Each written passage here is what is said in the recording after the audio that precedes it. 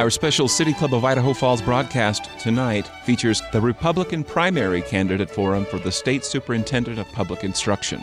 Debbie Critchfield, Branden, Durst, and Sherri Ybarra were all in attendance. This program was sponsored by the Idaho Humanities Council and the City Club of Idaho Falls at the Tingey Auditorium at University Place in Idaho Falls on April 6th. Moderating the event was Dr. David Adler. Here in Idaho and across America, and certainly as a lifelong educator, I share your values and your sense of the importance of this discussion tonight. We want to welcome all of you and thank the candidates for coming to Eastern Idaho to discuss their views on the state of education and their sense of where education is going and their concerns as we tease out the differences between and among the three candidates. As Lexi indicated, one candidate will emerge to stand against a Democratic opponent in the November election. Of course, the willingness of candidates to participate in this kind of debate is a marked example of the continued interest that Americans have in candidates participating in debates, which of course goes all the way back at least to the famous Lincoln-Douglas debates. And so it's very important for the public to have an opportunity to hear sharpened differences among the candidates as they make their way to the polls. So it's my pleasure tonight to introduce our three candidates because this is an audience that's familiar with our candidates, a sophisticated audience, well-informed. I'll dispense with a thorough review of their respective resumes, knowing that they'll also talk a bit in their opening remarks about their own backgrounds and their own credentials for the office. Suffice it to say that the rules have been provided to our candidates in advance, and let me just review them for all of you. Each candidate will begin with a 5-minute presentation during the category of opening remarks. Each candidate will also have 3 minutes for closing remarks. The questions that I pitch to the candidates will afford each candidate 2 minutes to respond, and then as moderator's prerogative, I'll ask candidates to reply to criticisms or comments on points and issues that are raised throughout. So we're looking very much forward to this. Our three candidates include, of course, the incumbent, Ms. Sherri Ybarra, also a former educator. We have a former State Board of Education president here in Debbie Critchfield, and a former member of both the State House and the State Senate in Branden, Durst. May I ask the three of you to come forward now and stand behind your podiums. Thank you very much.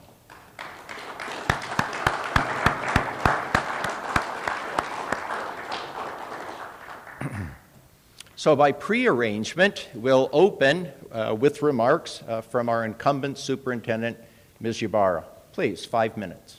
Thank you very much. I just want to give a heartfelt thank you to City Club of Idaho Falls for the invitation to be here tonight.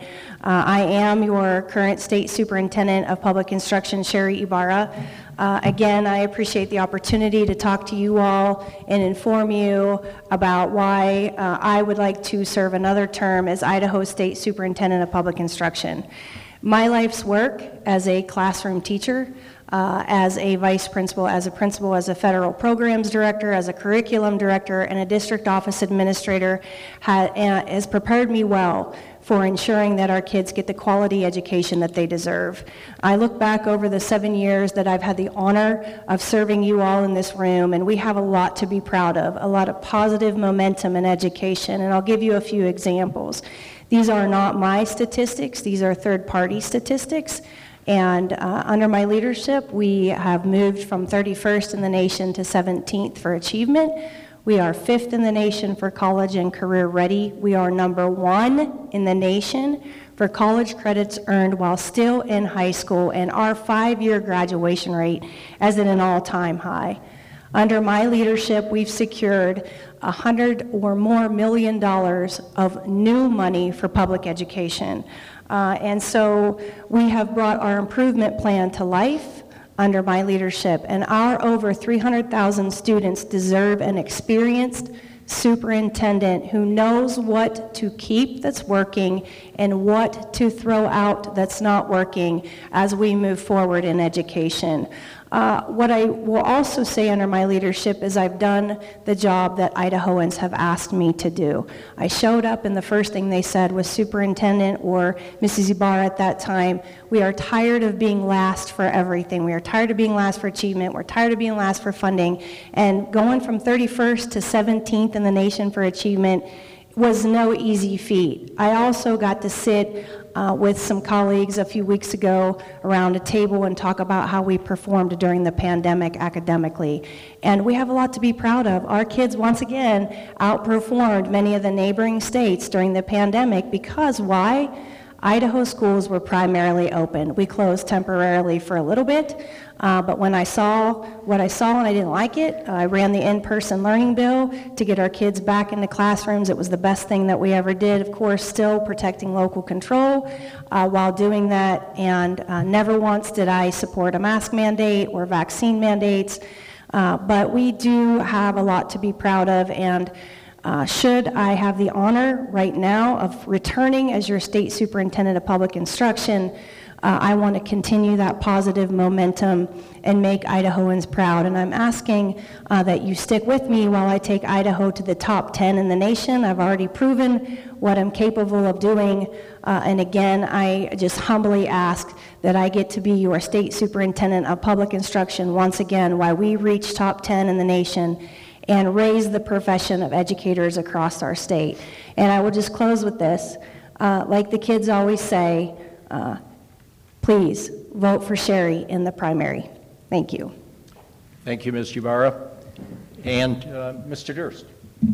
Thank you, David. Appreciate the opportunity to be here tonight. Thanks to the City Club of Idaho Falls for providing us this forum to speak and to be able to share our views. I'm going to start off with a quotation that I think is quite instructive and provides a lot of guidance for me. It says, "A man must not only stand for the right principles, but he must also fight for them.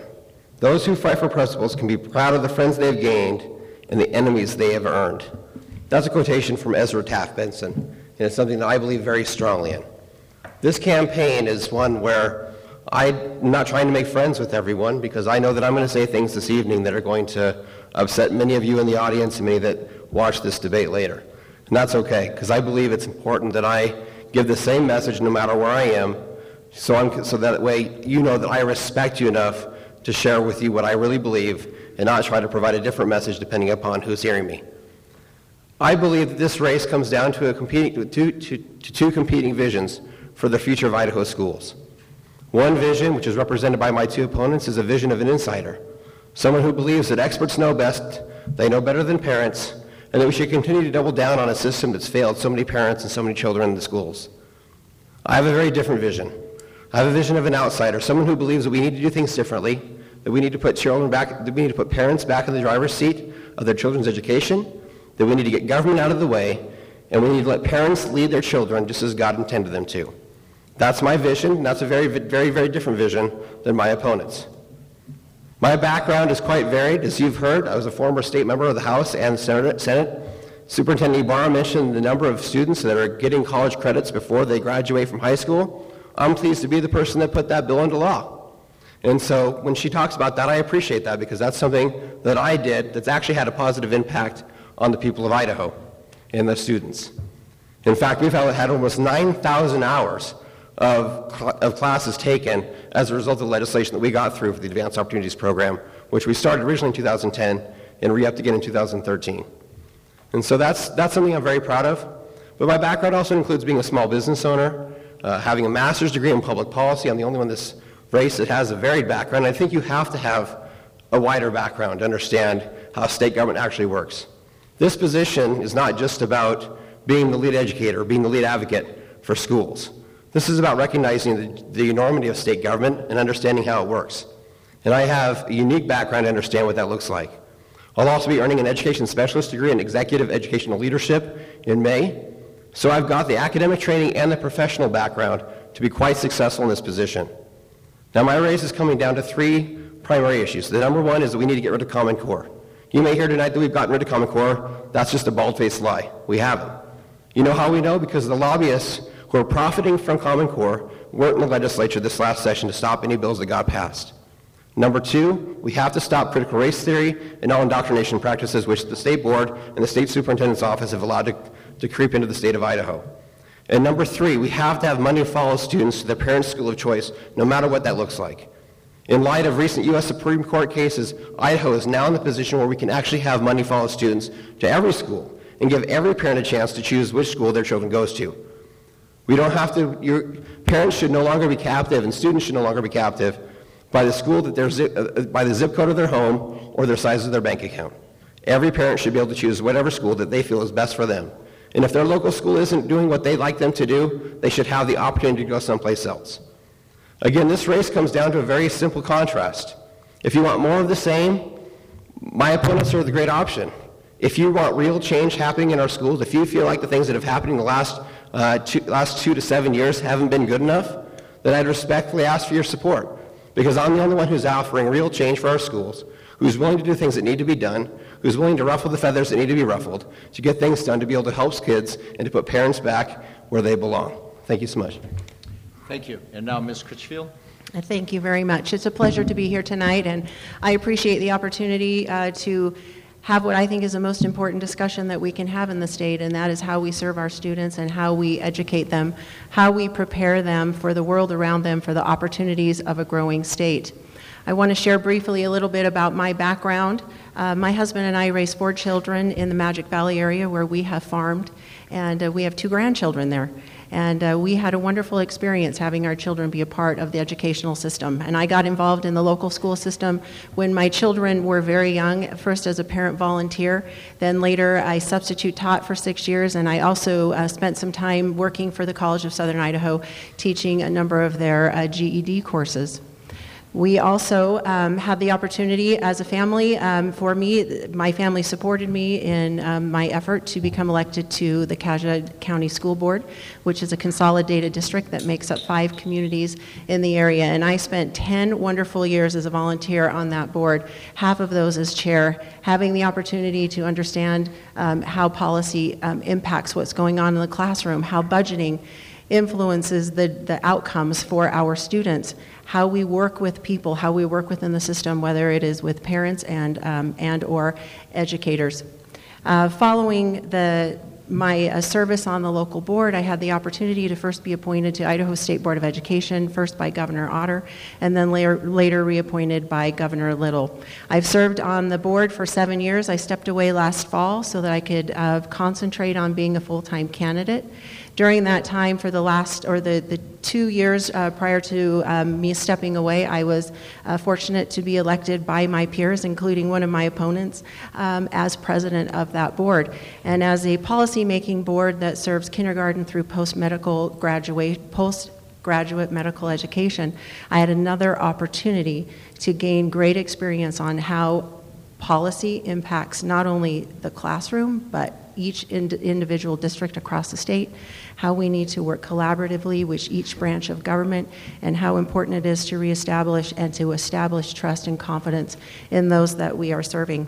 For the last 9 years, I have worked as the Cassia County Communications Director and Public Relations Officer, which means that I directly worked with parents and community leaders to establish the connections and provide meaningful opportunities for our parents to work and to provide input and feedback into our community.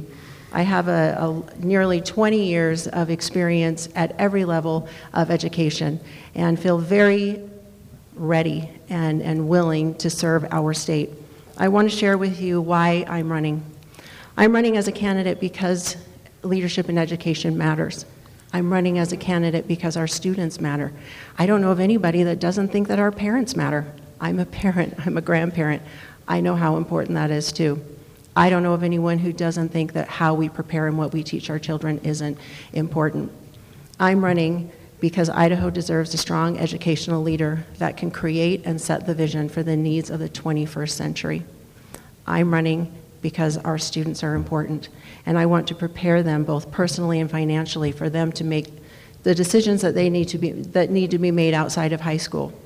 and so that they can be contributing citizens. That's the goal of education. Education itself is not an outcome. It's the way in which we train and prepare our future leaders, our future community builders, our future parents. I feel very strongly about this leadership piece, and as a board member last year, I had a moment during the crazy of all that we were working through as I was fielding calls and working with school boards and superintendents and teachers and parents around the state. I sat down and I thought to myself, what is the vision for Idaho education? I couldn't come up with it. And I was someone sitting at the state education table. That's what has propelled me to change positions from an appointed volunteer to an elected official that will have the kind of influence and impact that not only we need, but we expect in Idaho. I'm excited and hopeful about the future and ready to lead. Thank you so much. Thank you very much. One of the concerns that many Idahoans have expressed over the years is the fact that per pupil expenditure on education dollars here in this state ranks Idaho near or at the very bottom. One of your responsibilities as superintendent is to make the case to the legislature for the need for increased expenditures. Let me ask each of you then, how will you do that, and what about your background suggests that you have the skills to accomplish that? We'll start here, Mr. Critchfield. Sure, thank you. I shared some of the experience that I've had with budgeting and with working with the legislature. I think how the advocacy takes place from the state superintendent is critical for those investments. The legislature, they're the bankers. They want to know what the return on the investment is. And having an ability to sit down and be collaborative and have those conversations and show those things, here were the investments that you made into education, here are the results. I frankly don't fault some who are concerned about what's been happening, what has been the accountability there in those results. I would say that part of the process for understanding what we need has to take in a statewide discussion about what does it cost to educate a kid in Idaho. And it's not always about more money, but it's about prioritizing. It's about figuring out how we provide more local budgeting control for our districts so that they're able to pursue their own goals and those things that they think are important and know are important to their community members. Leadership, vision, and understanding are three critical pieces to this. Thank you. Mr. Durst. That's a good question. I'm going to respectfully disagree with the premise of the question, which is that it's the responsibility of the superintendent to push for more money for public ed. I don't believe that's true. I think it's the responsibility of the superintendent to get results and to have students be prepared to accomplish whatever they choose to tackle when they graduate from high school. I think that's the job. And that's where I'm focused. My guiding principle is, does this improve student achievement? And if the answer to that question is yes, then we do it. If the answer to that question is no, we don't. And I don't necessarily think putting more money into schools does that. And we have plenty of empirical data to support that. If putting money into schools resulted in better outcomes, then we'd have the best schools in the country in Washington, D.C., where they spend over $40,000 per student.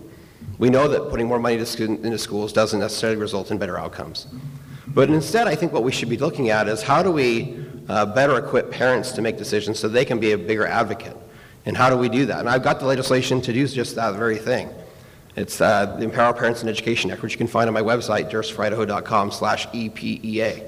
It gives the districts that flexibility that you just heard about. It gives parents the authority to spend money the way that they want to.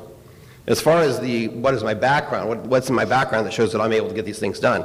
Well, I've passed quite a bit of education law in the state of Idaho. I've done a lot of things in the legislature that, frankly, none of these two ladies have. Why? Because I'm the only one that's standing up here today that's ever served in the legislation. I've served in both chambers. And so I'm intimately familiar with the legislative process and uniquely prepared for it. And I would just point out, the state of Idaho has never once elected a former legislator to be a state superintendent. That is what most state superintendents do before they get elected.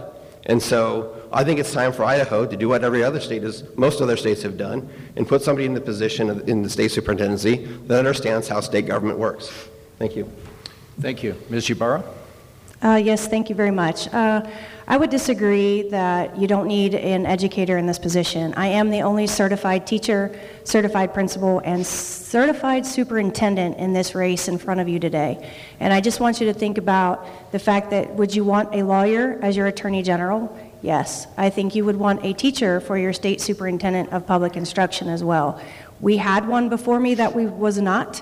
And Idaho was asking me when I was elected to make sure I looked at achievement, which check we looked at, but now funding. And we are still last for funding, I will say that. But we are making some strides.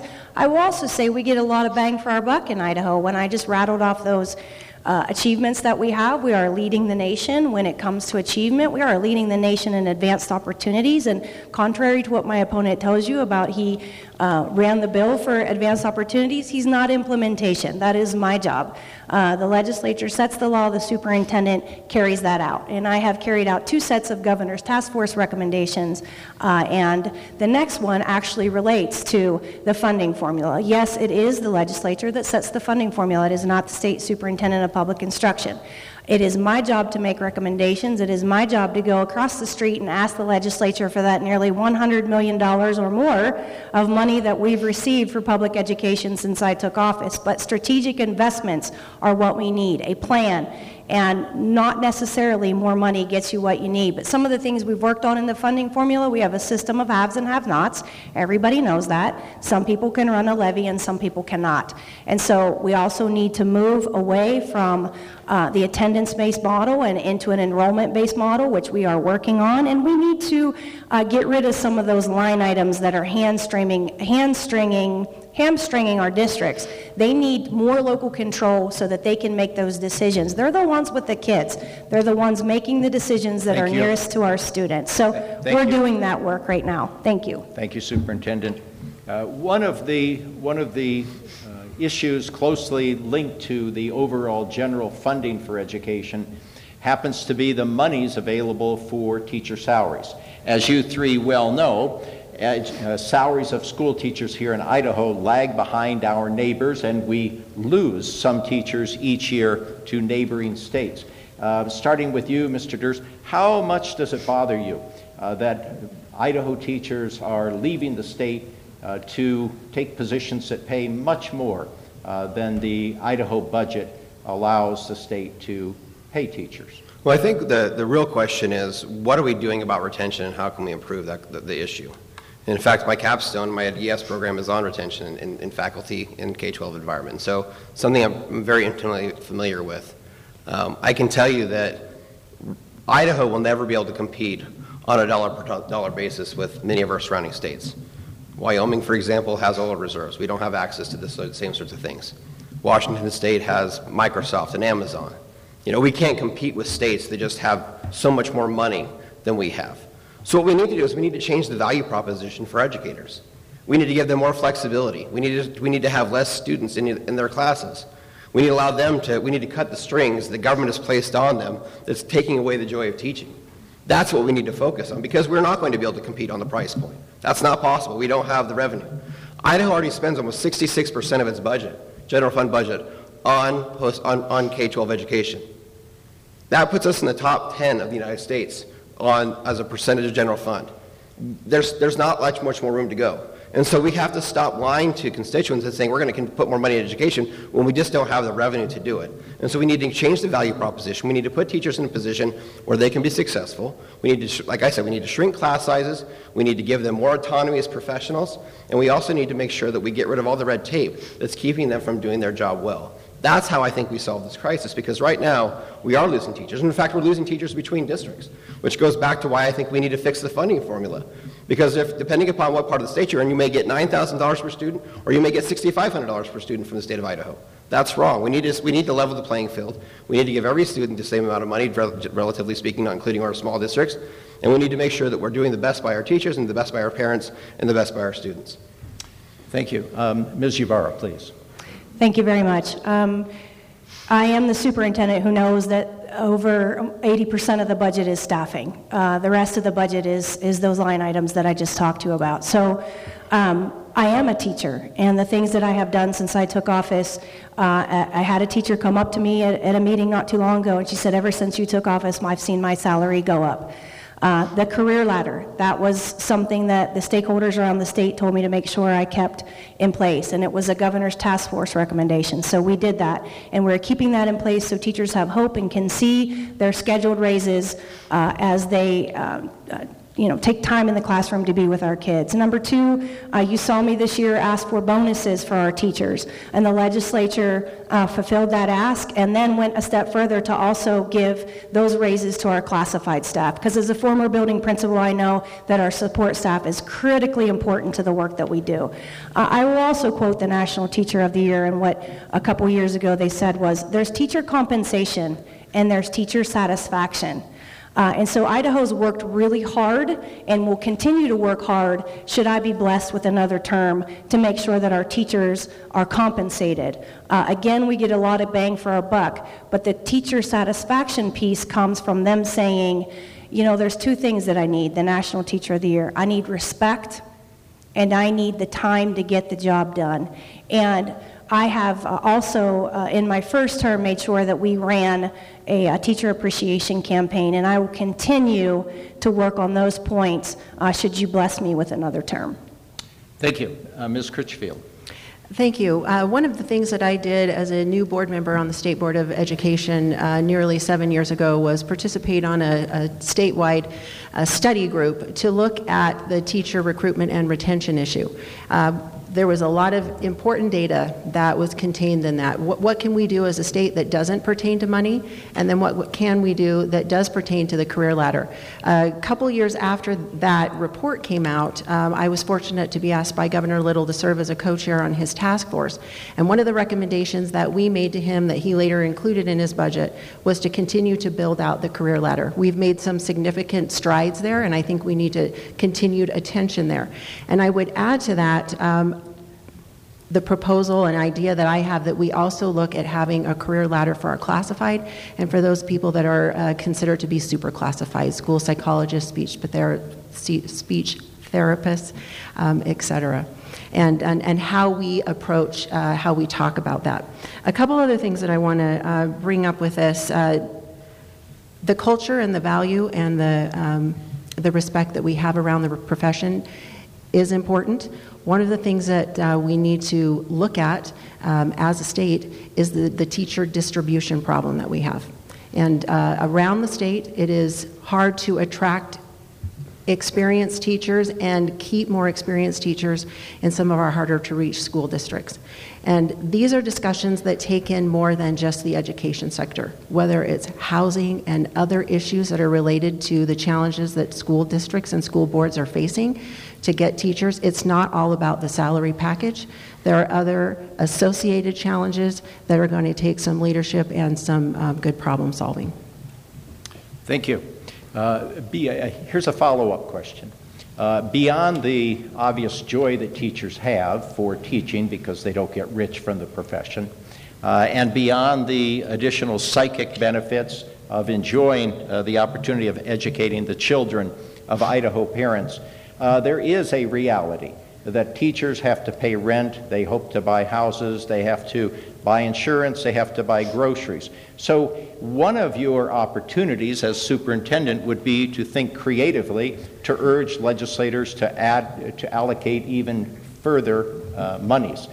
Mr. Durst, when you say that the education budget consumes 66% or so of our budget, does that mean that you're not willing to suggest to legislators to think creatively and find other sources of money to improve teacher salaries?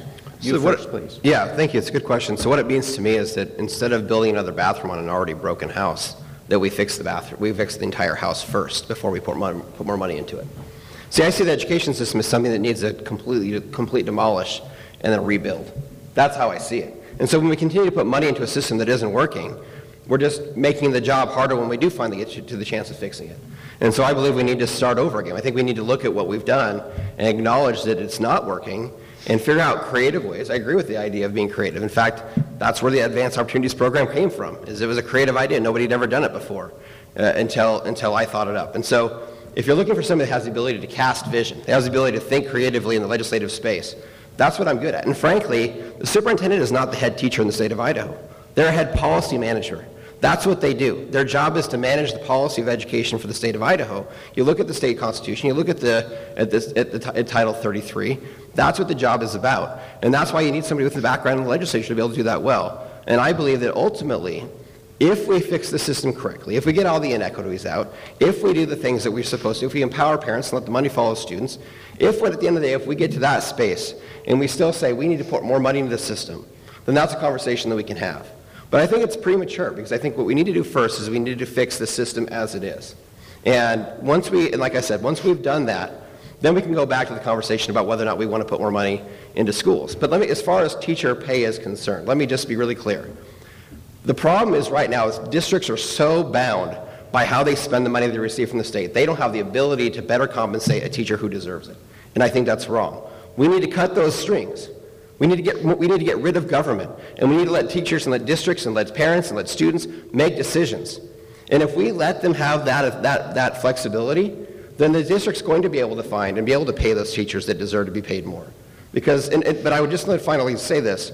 In many districts in the state, I'll leave this for next time. Thank you. Thank you. Thank you, Mr. Durst. Same question to you, Ms. Ybarra. Are there creative ideas for urging the legislature to think creatively to allocate additional monies to aid with the assistance of salaries for teachers? I just don't tell people what I do it. And what I did this last session was ask for $1,000 bonuses for the COVID relief dollars to go out to our frontline workers, our teachers, in the classrooms. And then again to those classified staff members who back those teachers up in the classroom helping kids with extra reading time or after school programs to close that achievement gap. The other thing I talked about earlier was the career ladder. That is this, $1 million of investment to our teachers. That is the salary increases that are scheduled every single year. So you saw the legislature put more money this year into the career ladder like they're supposed to.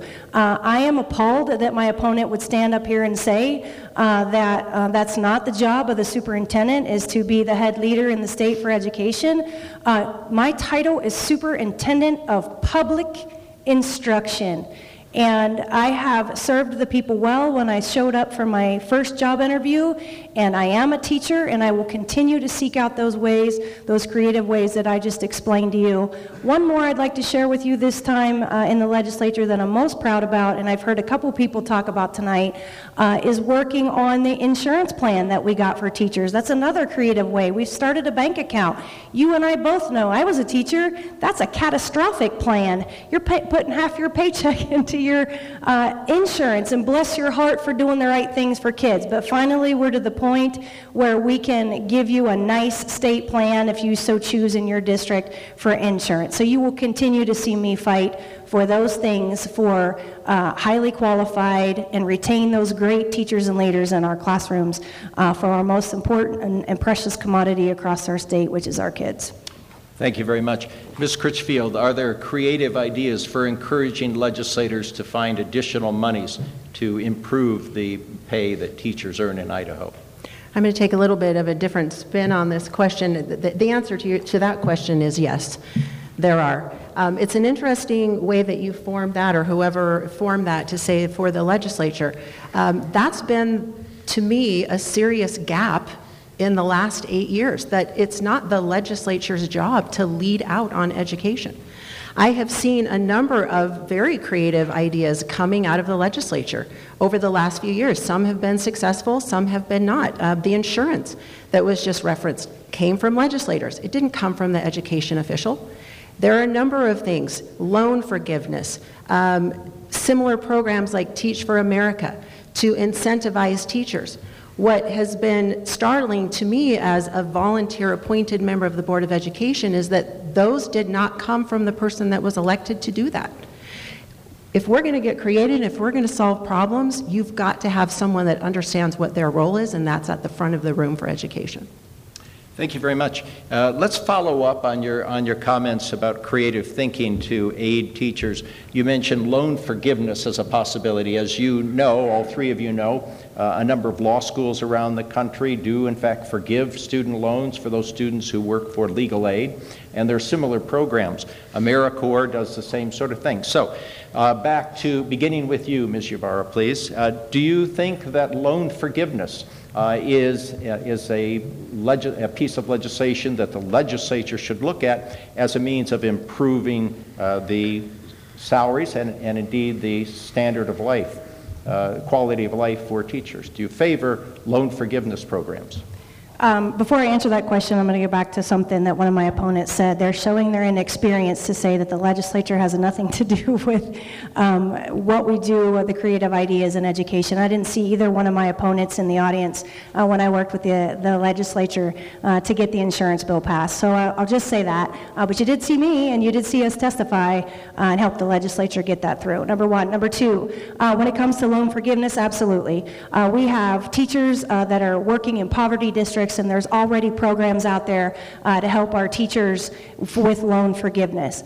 The other thing I would say is I'm proud to announce that the U.S. Department of Education is rethinking loan forgiveness, especially right now with the state of our economy. Good grief, we can't even afford to go to the gas pump right now. I leave my diesel truck at home and take my son's car sometimes to work because it's cheaper. So why wouldn't teachers be able to take advantage of that in some form? So the U.S. Department of Education has announced that they will re-examine loan forgiveness, that they will really reach out under public service and a few different ways to help teachers take another shot at getting loan forgiveness. Of course, a lot of people right now are rethinking college. That's another problem with teacher attainment and recruitment. People don't want that debt, especially with the way we're seeing the expense in groceries, gas, and so I'm pleased that we are looking at ways to help teachers become a teacher, to help those teachers who are working in poverty districts stay there, in rural districts, to get them loan forgiveness, because sometimes, that's really difficult with the salary that they earn. But I was one of those teachers who woke up and understood that I was not going to be one of those rich teachers someday. We do it because it's right here. We do it for the kids. Thank you very much.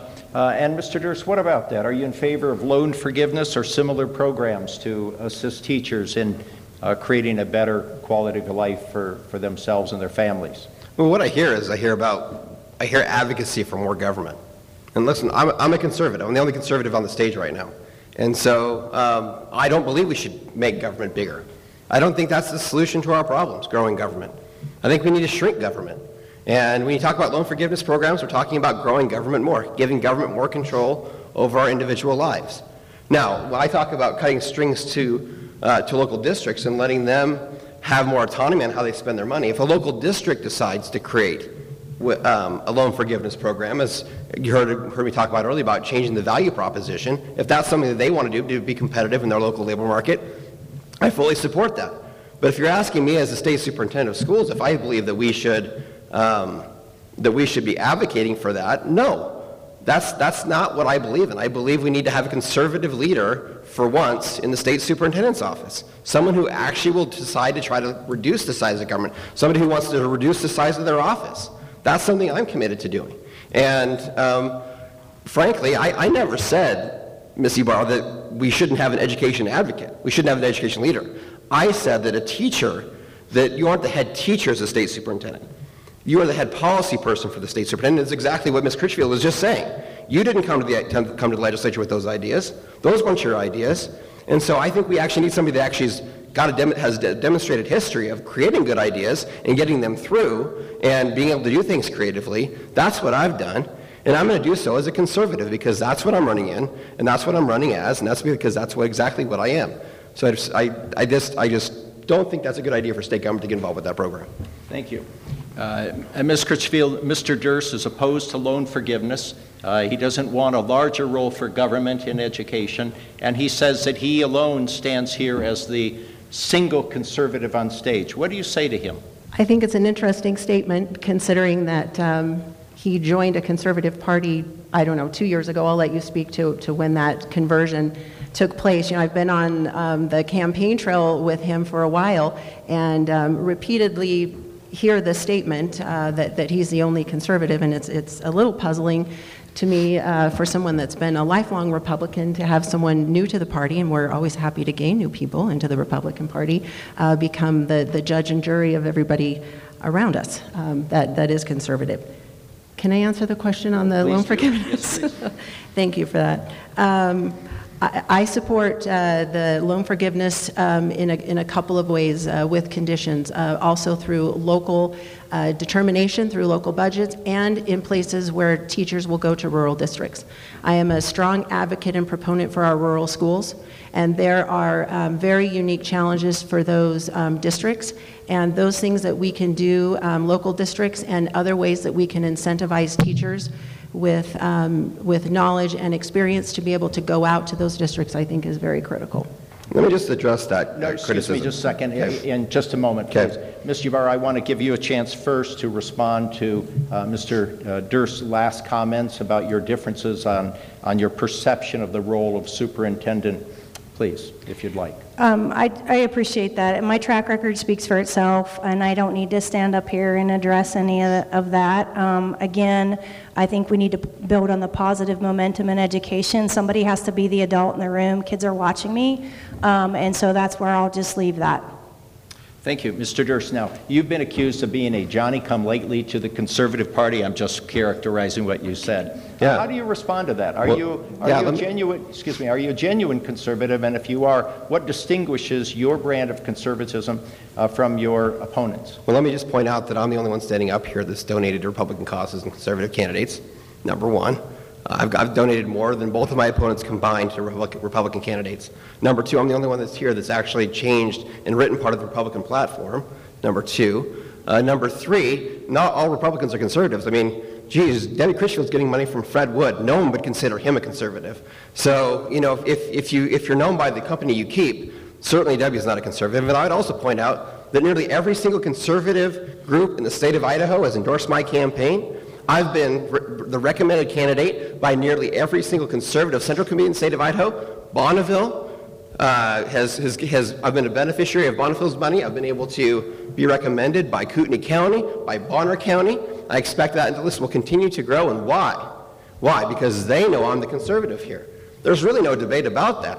And so I stand by my statement. And frankly, if you want to know who's supporting your opponent's campaign, just look no further than their donation lists. I mean, Fred Wood's no conservative, and yet for some reason he's supporting Debbie Critchfield. So take that for what it's worth. Thank you, Mr. Durst. I want to come back to you, Ms. Critchfield. Thank you.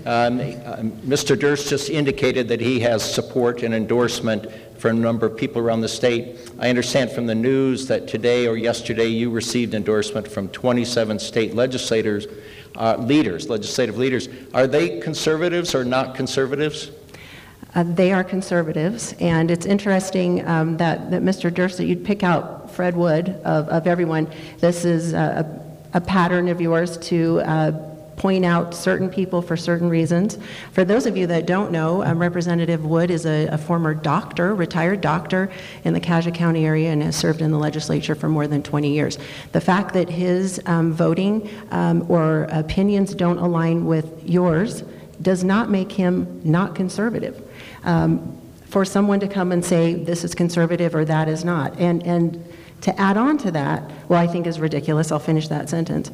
And then to add on to that, giving money to Republican or conservative politicians is a lot different than actually being elected in the party. I've been a precinct chair, the secretary of my central committee. I'm the state committee woman for the party.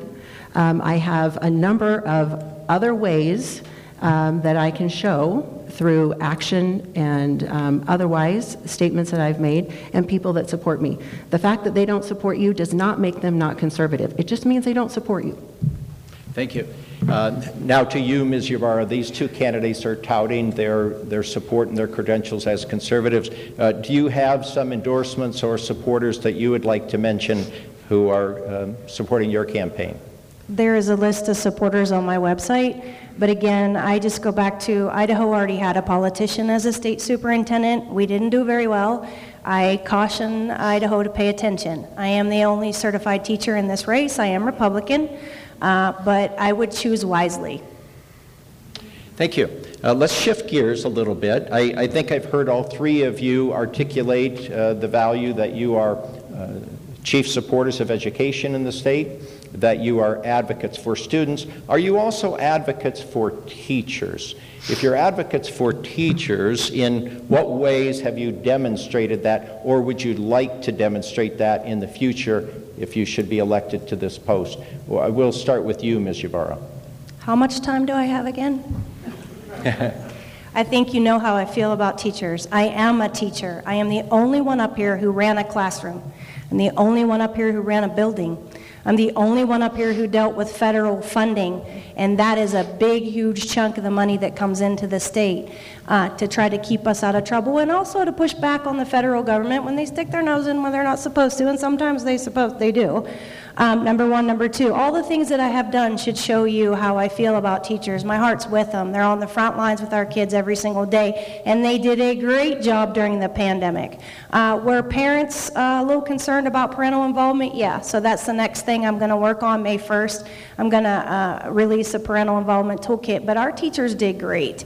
And the things that I have done is those $1,000 bonuses, the teacher raises, the Respect the Teacher campaigns that I have been running. And I will continue to do all those things that you have seen me do since I take office. We're now looking at, I'm working with a superintendent over past Boise a little bit next legislative session. I will be working with legislators once again to bring forward a program that looks a lot like mastery-based education. It's a project-based learning, but for teachers, so they can quickly move through the system, and that some of those student teachers that are out there giving their hard-earned time can actually get paid and also get a contract. So those are some of the pieces that we're looking at already for the legislative session next year, so that we can get those folks early and we can keep them in our classrooms, because next to the parent, we know that a highly qualified teacher is one of the key indicators for success for our students across our state.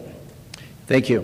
Ms. Critchfield, in your experience, you've been an advocate for teachers. If you win this office, what else might you do to advocate for teachers, if in fact you conceive of the superintendent's role as including that responsibility? I do, in the sense of how we prepare and support the teacher before they're in the classroom and while they're in the classroom. I mentioned earlier my advocacy and recommendation to the governor to build out the career ladder for those more experienced teachers to make sure that we could retain those. I would add to that the work that I did to actually phase out the master teacher the master educator premium, and the reason for that was how we honor the work that teachers are doing and put that into their base pay. That was put into place prior to me coming onto the board. There was talk around the state. It was hard to administer. It was hard for teachers to fulfill, and so being a listener and a problem solver, went to work with the legislators who had put that together in a way that made it more meaningful for our teachers and more productive and really economical for the state. I did a significant amount of work while on the board on routes to earn a teacher certification, whether it is someone coming from a non-traditional path. I helped create a mastery-based program for teachers. It's currently administered at the College of Southern Idaho for teachers or for people who decide they want to get into education that had not decided that they wanted to do that previously in another career. How we help get talented professionals back into the classroom, I think, is very important. And then also routes for teachers who were already in there to streamline those things. A number of work and a lot of communication with our college presidents and our education deans on how we prepare and how we support through mentoring and other programs. Thank you very much. And Mr. Durst, do you conceive of this role as being an advocate of teachers? And if so, what would you do if you succeed in winning this office? Yes, I think it is an advocate for teachers. I mean, first and foremost, it's an advocate for parents. I think just want to make sure that I'm really clear on that. I think that's the first job, is to be the advocate for parents. But I do think that being an advocate teacher is also an important part of that position. I was raised in a family of educators. My grandfather was a school teacher and a principal. My mom was a high school counselor. Although you hear otherwise from Superintendent Ybarra, I have also been in charge of a classroom before. In fact, my hundreds of students that I've had would be surprised to hear that I haven't been. But So of course, I advocate for teachers. I've been one myself. My family's been a teacher. But at the end of the day, the best way that we advocate for teachers is by advocating for parents and making sure that they take on a bigger role. Because as parents take on a larger role, it makes the job of an educator easier. We know that the research tells us that an engaged parent is the single most important factor in the educational outcomes of a child. We know that's a fact. The second most important piece of that educational outcome is a qualified teacher. And so I believe we have to first address the major issue, which is the parent. The second thing we need to do is address the teacher. And that goes back to what I've been talking about all along. We've got to cut all the tape. We've got to get rid of government. We've got to get government out of the way. We need to let teachers make decisions on how they want to teach their classrooms. We need to set standards that align with our values as a state. And then we say, this is where we want you to be by the end of the year. We don't care how you get there. Just get there. And we need to trust them to do that because they're professionals. As long as they're doing so within the context of adhering to the state constitution and upholding our values as a state, I think we need to trust them to do that. And that's how we actually advocate for teachers, is by advocating for the profession of education. All right, thank you, the three of you. Thank you very much. We have several questions dealing with an important topic, and that involves critical race theory, which was very controversial a year ago, particularly when the legislature passed a bill to prohibit the teaching of critical race theory here in Idaho schools. And that also came at the same time that the lieutenant governor had created a committee to investigate whether or not critical race theory, socialism, Marxism, and communism, as she described it, were being taught in the public schools. First question to you, Ms. Critchfield. In your view, was there a problem in Idaho schools with the teaching of critical race theory? I did not see any systemic effort or existence of critical race theory, and I guess I'm going to make some assumptions about how you define that, and I know that means different things to different people, and I think what we're talking about are divisive ideologies that may alter the facts of history. And at the time that the legislation came forward, I was the only education official in the state that was at the table to help create House Bill 377. And I'm going to preempt my opponent, who's going to say that there is no teeth in there. And then I'm going to say to that, this legislation, there was no challenges to that, and no other legislator brought any improvements forward. And so as we're looking at where we want to be and how we want to prepare our students, how we help our districts communicate with parents, and how we prepare our teachers to have these discussions, I think are very important from the state down. There are three things that I know about it. Parents are concerned that it's in the classrooms. Our teachers and our school districts say that it's not, and policymakers don't know what to do. And so how we talk in general, not whether it's CRT today or 3 years from now, I think is very important for a leader at the state level to help be a partner and to help guide. Thank you. The same question to you, Mr. Durst. Did you anticipate that there was a problem in Idaho of teachers teaching critical race theory, socialism, Marxism, or communism? Yes, I think that it's been happening at K-12 and post-secondary for a while. It's proliferated more. And in fact, when House Bill 377 was being formulated, it was a state board that came in. I saw an original draft from Representative Ehart or from somebody in the legislature, and it was much stronger. And then the state board got involved, and the bill got watered down. And now we know that no district in the state of Idaho has changed its policy as a result of House Bill 377. There's just an undercover video, that was published last week or a week and a half ago that showed the districts are just changing the name. And I think it's curious that both of my opponents have said in a variety of different formats that CRT isn't really the problem, we don't need to worry about it, it's not happening here. That's what they've said. And in fact, the State Board of Education, led by Ms. Critchfield, actually pushed a diversity, equity, and inclusion policy. And that's a fact. June 2021, she was the one that pushed that policy. It's on the record. And that's CRT. That's another version of CRT. I have stood against CRT and all of its derivatives firmly. I've got a plan to make sure that those things aren't taught in either the K-12 or post-secondary world. If something that actually has teeth, something that's not just a 5-point plan to make us feel better, but something that actually is going to get something done. And so I believe we need real leadership who takes this issue seriously, who's going to do something about it, and who wants to be able to protect the children of Idaho and the parents of Idaho from this insidious and hateful ideologies. Thank you. So here's a follow-up for you, and then I'll give your two opponents the same opportunity. First of all, you stated that CRT was proliferating throughout the state. We would like to know what evidence you have, what parts of the state. Sure. And secondly, everybody would like to know, how would you define critical race theory? So it's a good question. So we have, for example, in Coeur d'Alene School District, they have something called Portrait of a Graduate, which is a form of transformative SEL. That is a version of CRT. That's happening right now in the Coeur d'Alene School District. It has been happening for the last 2 or 3 years. We know that those same sorts of things are happening in the Navajo School District, the Boise School District. It's happening in Idaho. We also know that the state of Washington passed a law 2 legislative sessions ago that mandate the teaching of CRT. It doesn't take long for things to cross over the border from Washington State into Idaho. And so those things are happening. How do we define CRT? So I think oftentimes what happens is these arguments become pedantic, because what happens is people say that those that want us to believe that CRT isn't happening say, CRT is a legal theory that happens in legal education, and so it's obviously not happening in K-12 education. Well, they know very well that when people talk about CRT, they're not talking specifically just about that. CRT is the term that we've given to this larger idea of social justice indoctrination. So when we talk about social justice indoctrination, it's a theme of Marxism. It's an idea that we take and we break people into groups. Typically, Marxism breaks people into groups based off of their economic class. But in this case, we're breaking them up into classes based off of the color of their skin. On one side, you've got a group of people that are oppressed. And on the other side, you've got a group of people that are doing the oppressing.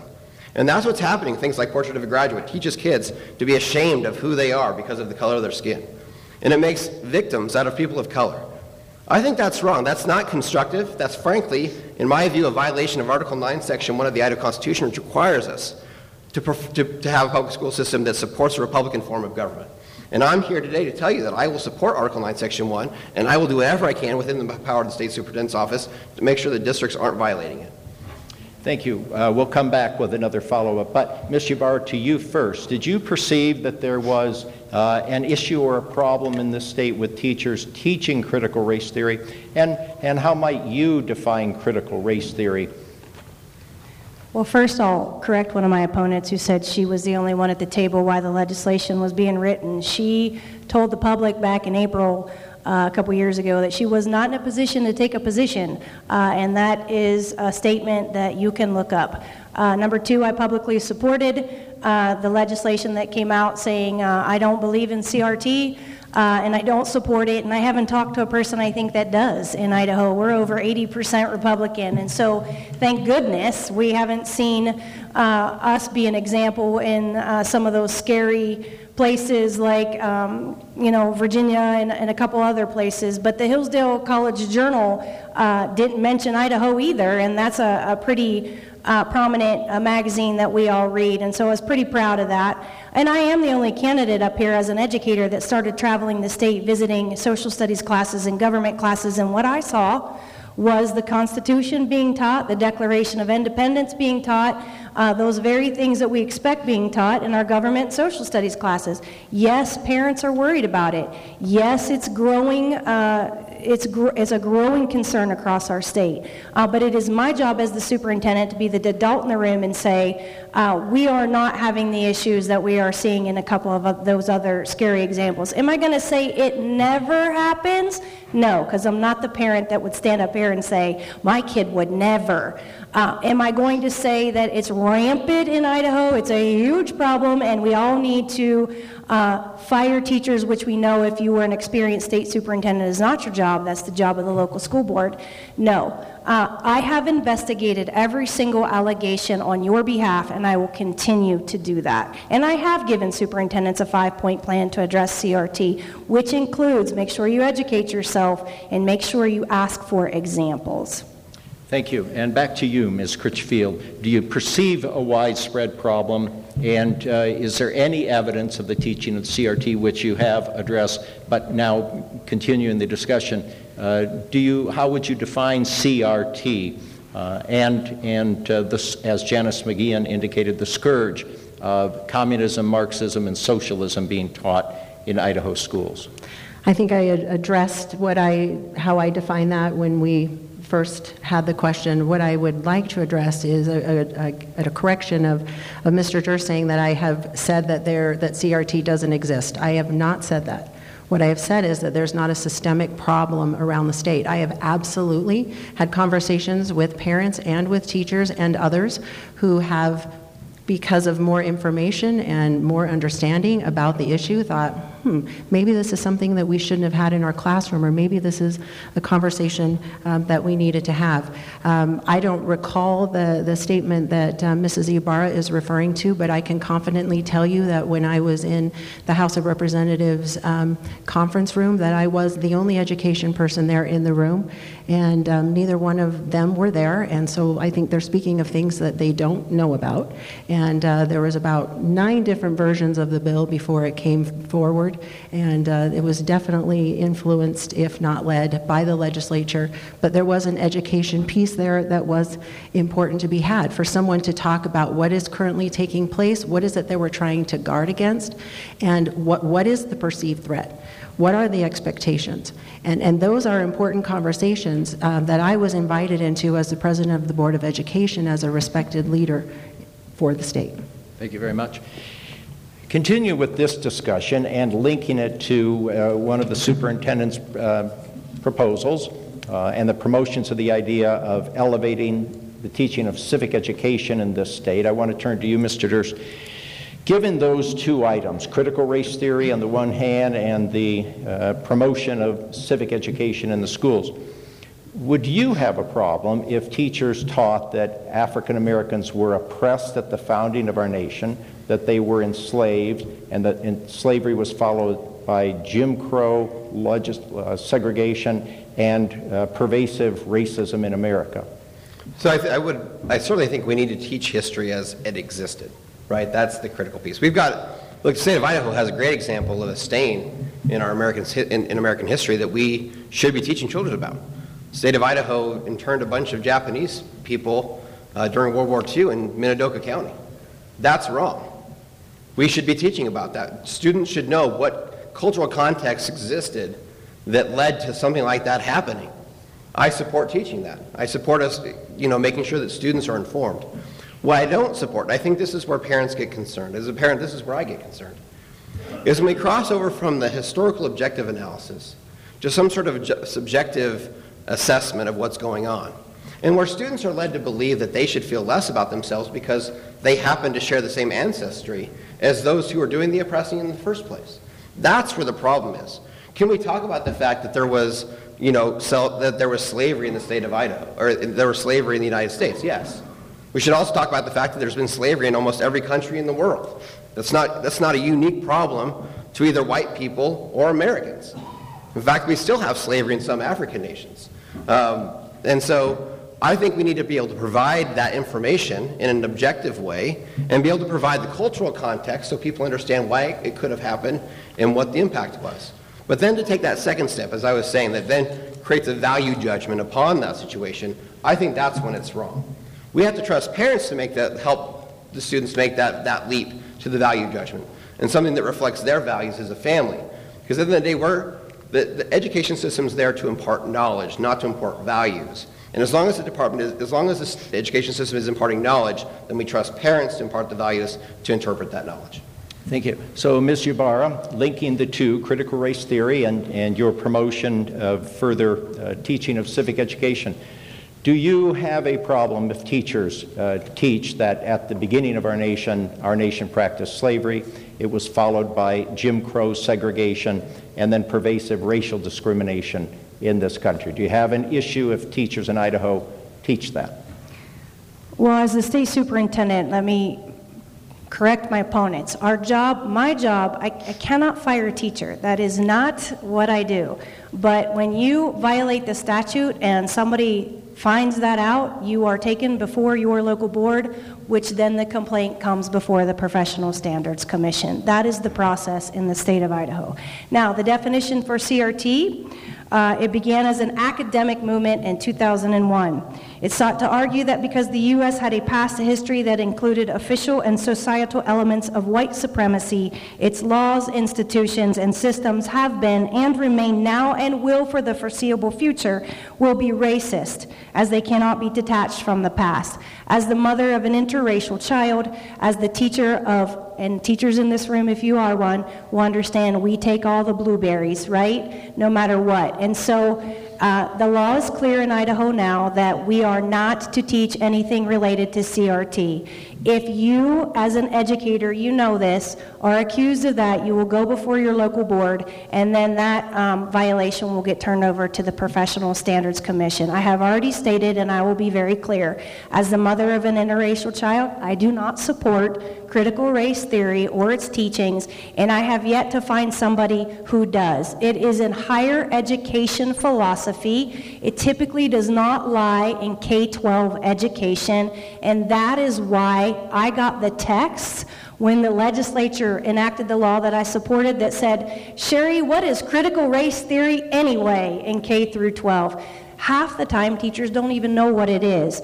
But I won't say that it never happens. I don't have eyes in the back of my head, but that is the job of the local school board to make sure those incidences, if they do happen, which I've not seen, and I've investigated all alleged accusations, go to the PSC and before the local board. Thank you, Ms. Ybarra. And to you, Ms. Critchfield, linking the two, critical race theory and the advancement of civic education in the public schools, would you have a problem if teachers teach that white men and women enslaved black Americans, that was followed by Jim Crow legislation and pervasive racial discrimination in our country?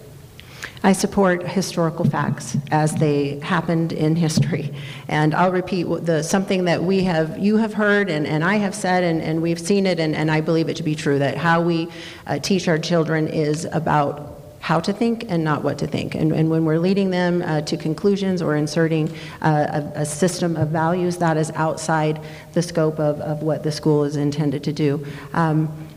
Because we're here and I don't have the red card yet, I have to point out the contradictions of our current superintendent, who has been on film in the Kootenai County Republican Party saying that it was present in that school district, and then later making phone calls to the districts to say that she misspoke. I am an honest person, and I believe that the person that needs to be elected needs to be someone of integrity that will be forthright. And whether it's CRT or however we prepare students or whatever the issues is, that you need to come forward and state what is the situation and work with people and help them. Thank you. Ms. Ybarra, I'm going to give you a chance to reply to Ms. Critchfield's comment. Well, that was a Republican event, and my opponent wasn't even there. So she wasn't there when I talked to the superintendent in Coeur d'Alene anyway, and he and I have put that behind us, and I was addressing that community's concerns. You can look at the video, and what I said was, I am here, I have heard your concerns, and I will investigate every single allegation, and I did. That's my job. That's what you hired me to do. Please, sir, rebuttal. Thank you. It is correct that I was not there, and I did watch the video because it was recorded, and I did actually speak with the superintendent of Coeur d'Alene, who is a supporter of mine. So, thank you. Can I answer that? 30 seconds. I will be in Coeur d'Alene in 2 weeks to visit that school district, and congratulations that is a supporter of yours. But again, he and I have put that behind us, and again, it is my job to throw an elbow as the state superintendent. I'm not afraid to do that. I'm not here to go along to get along. I hold people accountable, and he and I have put that behind us, and you were not there, and you were not in the room for the conversations, and what you just said is not true. Thank you. 10 seconds. One more word. 30 seconds, please. I'm not talking about going along to get along. I'm talking about being honest. That's very different. And I wasn't in the room, but I communicated those things that I am a part of. So if those things aren't true, then you've got a lot of work to do to correct the perceptions that people have about you. Thank you both. And now, Mr. Durst, I'd like you to weigh in on this controversy. This is great, because I think what we're hearing is two education insiders fighting about which school districts support them and which ones don't. I'm not here to get the support of school districts. That's not what I'm here to fight for. I'm here to fight for parents. And so if listeners or those in the audience want someone to be fighting for them, if you're a parent, I'm your guy, because I don't care if the superintendent of the Coeur d'Alene School District or any other school district supports me. I don't care if a teacher in this district or this district supports me. What I care about is whether or not parents support me. Because at the end of the day, that's who I'm responsible to. That's who I answer to. Those are the people that I'm trying to get support from, is those who actually should be making the decisions on behalf of their children. Thank you. Mr. Durst, first question to you. And you referenced the Idaho Constitution a couple of times. And of course you know that all students are guaranteed an equal education here in Idaho, which means a role for government. Mm-hmm.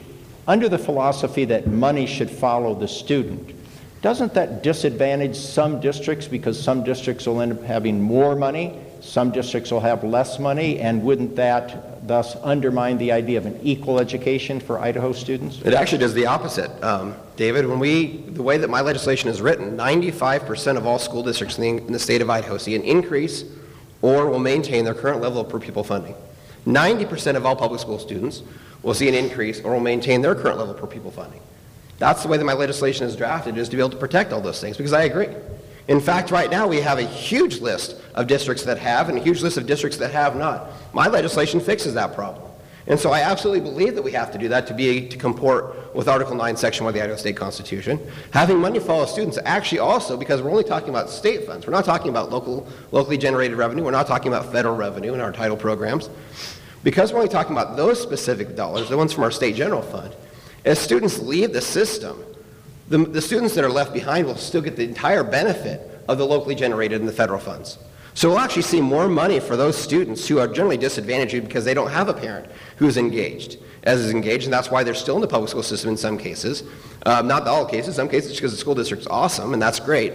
But what we can say is, most of the time, and oftentimes, because the amount of money per student will increase in the public system, those students will actually be better off. And what we'll see is overall, the rising tides will raise all boats, not just those in the select districts. And so I think this is actually a good way to solve that problem. As you're well aware, David, the state Supreme Court had an issue on this a decade and a half ago. And there was a Supreme Court case that came and said, you aren't adequately funding schools because there's not that level of equity that we expect. This helps solve that problem without raising taxes, which is, I think, the conservative way to go about doing it. Thank you. So I'm not a candidate, so I won't comment on the court's decision. Back to you, Ms. Critchfield. Same question. If we employ the philosophy that money follows the students, do you see a disadvantage resulting in some districts as opposed to others? Money does follow the student and has for the last 2 years. And that was a change that our districts talked about last year during our what I would call our COVID school year, and something that I brought forward as president of the Board of Education that was later supported by the legislature and the governor. And so what we're really talking about here is money going to private schools. And because as of now, with the enrollment change, money does go with the kid. And I think that's important to point out. As you know, school choice, or you may not know, but as we talk about in the state, school choice is an important element of Idaho. And parents are not limited in where their students can attend school. My priority is to, with school choice or any type of ESA program, is that we are not defunding public education, and it does not come at the expense of rural schools. 70% of Idaho are rural schools, and they don't have choices. And so how we talk about this, I think, is important, but we can do it in a way that balances and respects the choices of our parents. Thank you very much. And so do you, Ms. Ybarra. Do you see the system of funding resulting in inequitable funding for some districts as opposed to others? Some districts essentially are wealthier, some are poor. Does that undermine the idea of an equal education for Idaho students throughout the state? Well, again, I would say we get a lot of bang for our buck, but yes, you heard me say earlier, there's a system of haves and have-nots because some people can run a levy while other people cannot. The major issue right now is facilities, and there was a report that came out, thank goodness, for the Office of Performance Evaluation, saying that our facilities across the nation and in Idaho are aging and they need some repair. So I have a plan next year. I sit on the board of land commissioners. I'm a school board member for Idaho School for the Deaf and the Blind. I'm actually their chairwoman. But I hear the same thing. My point is all over the place. So as a board member on the land commissioners, I'm going to bring forward an idea to use that money that schools get from our natural resources to build a savings account, just like our insurance that we were successful in getting through this year for our teachers, building that bank account. I'd like to do the same thing for our facilities so we can start working on that haves and have-nots moving forward, number one. Number two, within our system, I have increased school choice by over 40% over in my time in office, and I believe parents have the right to choose the best system for their students. I will say, however, if it comes at a cost of siphoning money away from public schools, once again, I will remind everybody that I am the superintendent of public instruction. And the public has been clear. There was a new study from RISE right here that says the public primarily wants our public schools funded correctly, that's where our most of our efforts need to be put. You have seen me work on that. While I am a supporter of school choice, I am not a supporter of vouchers until you can show me how that would work in a state that's more than 70% rural. Where would you send a kid in Salmon, Idaho with a voucher? So if someone could show me how that could get done without siphoning money away from public schools, then I'd be willing to have a conversation. But again, school choice is huge for me. I am a supporter, and kids and parents have the right to make those decisions. It's based best on their needs. Thank you very much. David. Thank you. Ladies and gentlemen, our time together has rapidly expired. We now move to the final phase and ask each candidate to take 3 minutes for closing remarks. We begin with Ms. Critchfield. Thank you. I want to thank all of you for taking time tonight to come and hear from us and hear our messages and understand a little bit more about where we are. To me, the question that we have right now is not whether or not we need change, if we should have change. We need change. It is time for that. It has been 8 years. The things that you've heard the current superintendent talk about and things that she's going to do, it's been 8 years. Where have those ideas and where have those changes been? When she took office, a child that was in kindergarten is about to enter the 8th grade. We need to think differently about how we educate and prepare our children. If there was ever a time to pivot our educational system to fit the needs of the 21st century student, it is now. We need the leadership, we need the vision. You've heard us tonight. I have a different message. I hope that you've heard that there is a different message that focuses on leadership and how we prepare our students. I want you to think and imagine what could happen if when we take the prepared teacher with an engaged parent, we could spark a generation of skilled and confident learners that are ready to take on the opportunities in their communities and in a growing state. I have experience where it counts. It's interesting to me that my other opponent touts his legislative experience and then yet says he is an outsider. Think carefully about the things that you've heard tonight. Study us carefully. Where we go from here and the leaders that you put into place on May 17th are critical to where Idaho is 5 years from now, 10 years from now. Don't take numbers that are thrown at you. Don't take some of the things that you've heard, including what I've said, at face value. Do some investigation.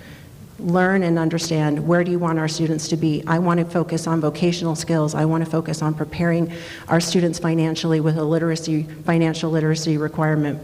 I want our students to be able to do things, not just know things. I want to rethink and reimagine our high school experience for our students, how we graduate our students and how they feel about the diploma that they have and how that prepares them.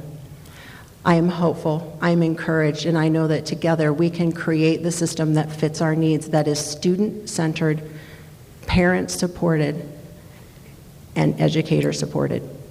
This is going to take leadership. It's going to take someone with the relationships and someone that knows what they're doing, someone that can reestablish the trust that we've lost, not only with our legislature, but with our educators, with our parents, and with our students. Pardon me.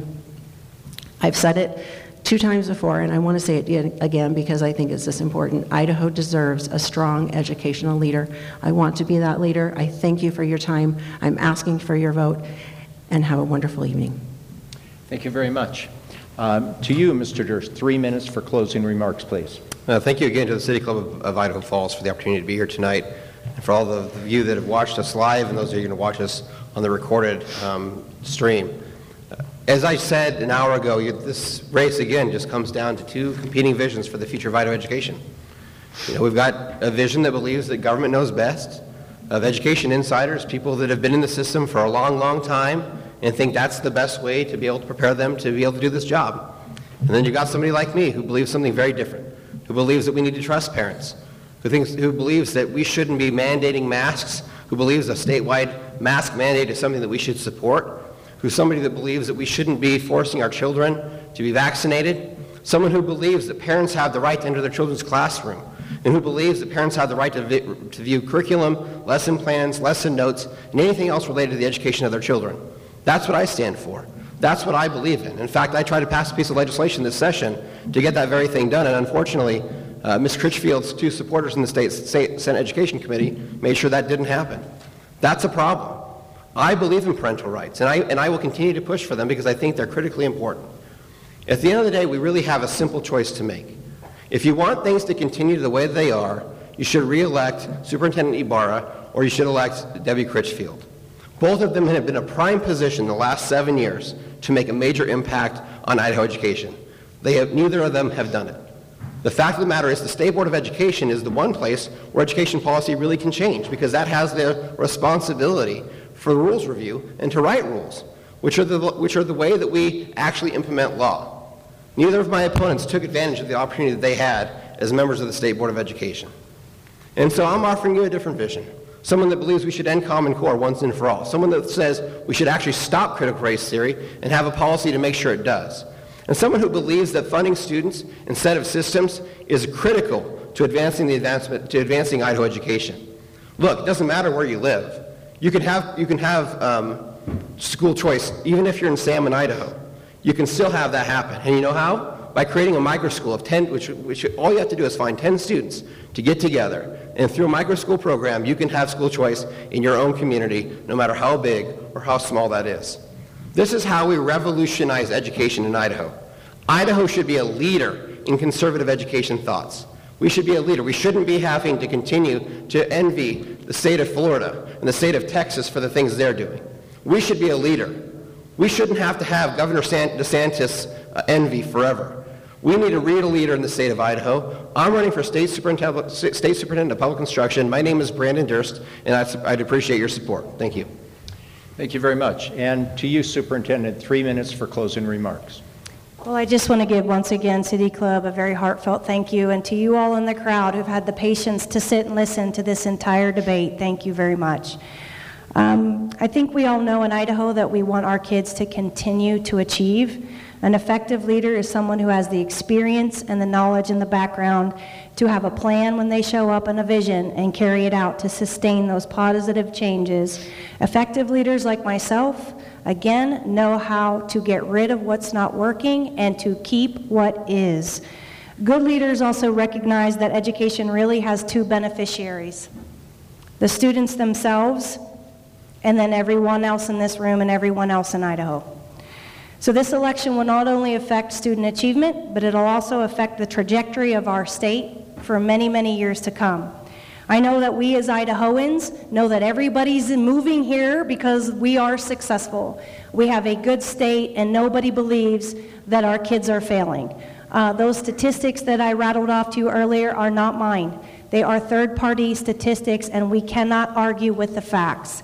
And so I want to continue that positive momentum to see our students succeed. Do we have work to do? Absolutely. Yes, we do. And the things that I will continue to work on are the things that you all have told me. Parental involvement, making sure our kids are on grade level by the end of the third grade to read, and also making sure that we attract, retain, and respect our great teachers and our great leaders, because that is part of the Republican Party's platform, is to respect our educators.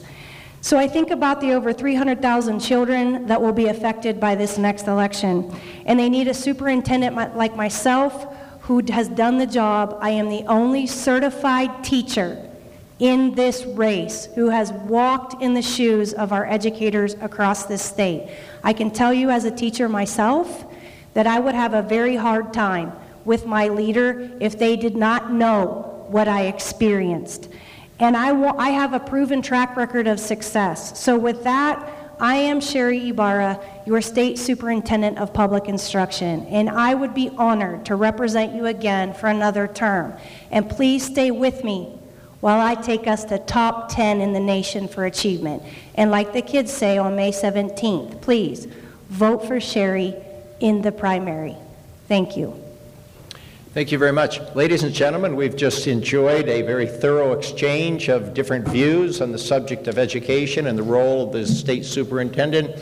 And I think that you'll all now find it easier to cast your votes on May 17. Let's give these three candidates a very warm round of applause, and thank you all very much. You've been listening to the Republican Primary Candidate Forum for the State Superintendent of Public Instruction, featuring Debbie Critchfield, Branden Durst, and Sherri Ybarra. This candidate forum was hosted by the Idaho Humanities Council and the City Club of Idaho Falls on April 6th at the Tingey Auditorium at University Place. Candidate forums continue from the City Club of Idaho Falls before the May 17th primaries. On April 25th, District 32, Kevin Cook and Keith Newberry for Senator, Nicholas Christensen and Stephanie Jo Mickelson for House Seat A. District 33 on Tuesday, April 26th for Senator Dave Lent and Brian Schultz, and House Seat A, Barbara Ehart and Jeff Thompson. Then Wednesday, April 27th, District 35, House Seat B, Chad Christensen and Josh Wheeler. There is no charge for these events at the Tingey Auditorium in Idaho Falls. Visit ifcityclub.com for more information.